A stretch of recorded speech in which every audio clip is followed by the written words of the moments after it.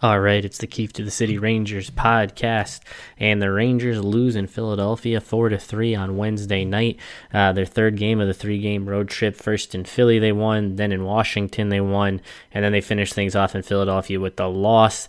Their first loss in the last three games. So after the first quarter of the season, when they went 4-7-3, setting themselves up needing to win basically 2 out of 3 for the remaining 42 games, they've done just that to start the second quarter. So even with the loss on Wednesday night, they're still 2-1 to start the second quarter of the season, on pace to get to where they need to be. The only problem is getting to where they need to be is going to be so hard.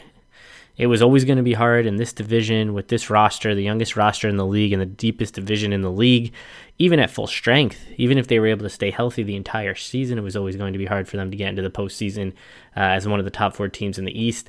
Now, with the injuries they've sustained, with the Panarin situation, it's going to be that much harder. And they're without Artemi Panarin for what seems like an indefinite amount of time until whatever this situation is gets resolved. They've been without Filip Chytil for a while now. He is practicing with the team on Thursday, but he was out with an injury. Then he was in protocol, so he's unavailable. Kaapo Kakko's in protocol. K'Andre Miller's now in protocol. Jacob Trouba's out with a broken thumb 4 to 6 weeks. So they're down 3 of, I guess their top 6, top 7 forwards. They're down 1/3 of their defensive corps. So it's going to be tough. It was always going to be tough. And now with this roster, the roster you saw on Wednesday night in Philadelphia, I don't know how this team thinks they can get there. And if they're going to have to play like this for an extended period of time, I don't think they get there. And it's not to say that they couldn't have won on Wednesday in Philadelphia. They could have won. They probably should have won.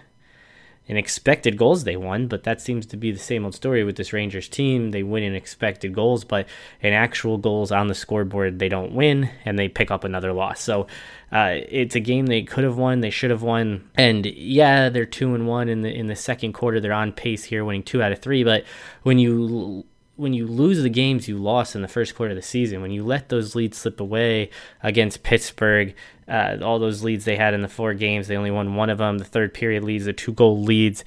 Same thing against Boston. You have to make up the ground on those games. You have to cancel out those bad losses with some big wins. And I thought maybe when Kreider scored to get his hat trick at the beginning of the third period, maybe they'd get the equalizer and they'd tie the game and at least get a point, get it to overtime, get it to possibly a shootout, see what happens. And they weren't able to do that. And that's what they've done a lot of times this season is they get back just enough where they hold you on, make you watch the rest of the game and nothing happens. And then you're like, what the fuck was I doing? Wasting my time watching that. But another chance they had and they blew it. And that's sort of been the story with this team. And it's hard to fault them given the roster. I mean, this roster is not going anywhere if it has to play like this for a long period of time. So it's not like they're at full strength and they're blowing these games. But they had the chance. The Flyers aren't at full strength either. They got Claude Giroux back, but they're still missing some key players. So to their own protocol issues. So you got to win those games, and it's tough to say when Colin Blackwell's on your first power play unit, and he can barely put together a real true first line, let alone 2 top lines. But that's just the way it is for them right now. And David Quinn, he's not going to fucking change for anyone. He doesn't care how many games this team loses. He doesn't care what the roster looks like. He's just going to keep pumping out these guys who were barely, with the Rangers to begin with, and now they're getting more minutes than the number 1 overall pick in Alexis Lafreniere. So Lafreniere got 3 minutes and 50 seconds of ice time in the first period. I don't even know how that's possible. It happened. I don't know how. It's fucking crazy. And that'd be a bad number if the Rangers were at full strength. But to see them missing Panarin and Kakko and Chytil and throw out positions, throw out special teams, he's the number 1 pick. He needs to play. He's not going to get experience, get better not playing. He got 1 minute and 55 seconds less than Blackwell, 2 minutes and 39 seconds less than Kevin Rooney. And I get that the Rangers took a lot of penalties, but get him out there. Maybe put him on special teams. Do something. He needs to be on the ice impacting the game. He's not impacting the game sitting on the bench. It's so fucking dumb. So the Lafreniere watch with him and Quinn and this dynamic, and it's unfortunate because the kid had an awesome game playing with Panarin and Zibanejad, and now Panarin has the leave of absence from the team, and his ice time got destroyed by needing to kill penalties and I guess the need to not have him on the first power play unit. As if the Rangers are so deep with offensive talent that the number one pick can't be on the fucking first power play unit. I just don't know. And I think David Quinn's never going to change.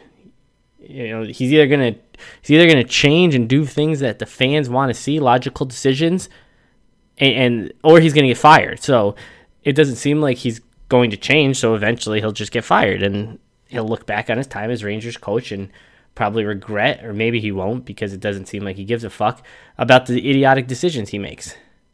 And you would think that when you are down Panarin and Kakko and Hedl, you're looking for any signs of offensive life.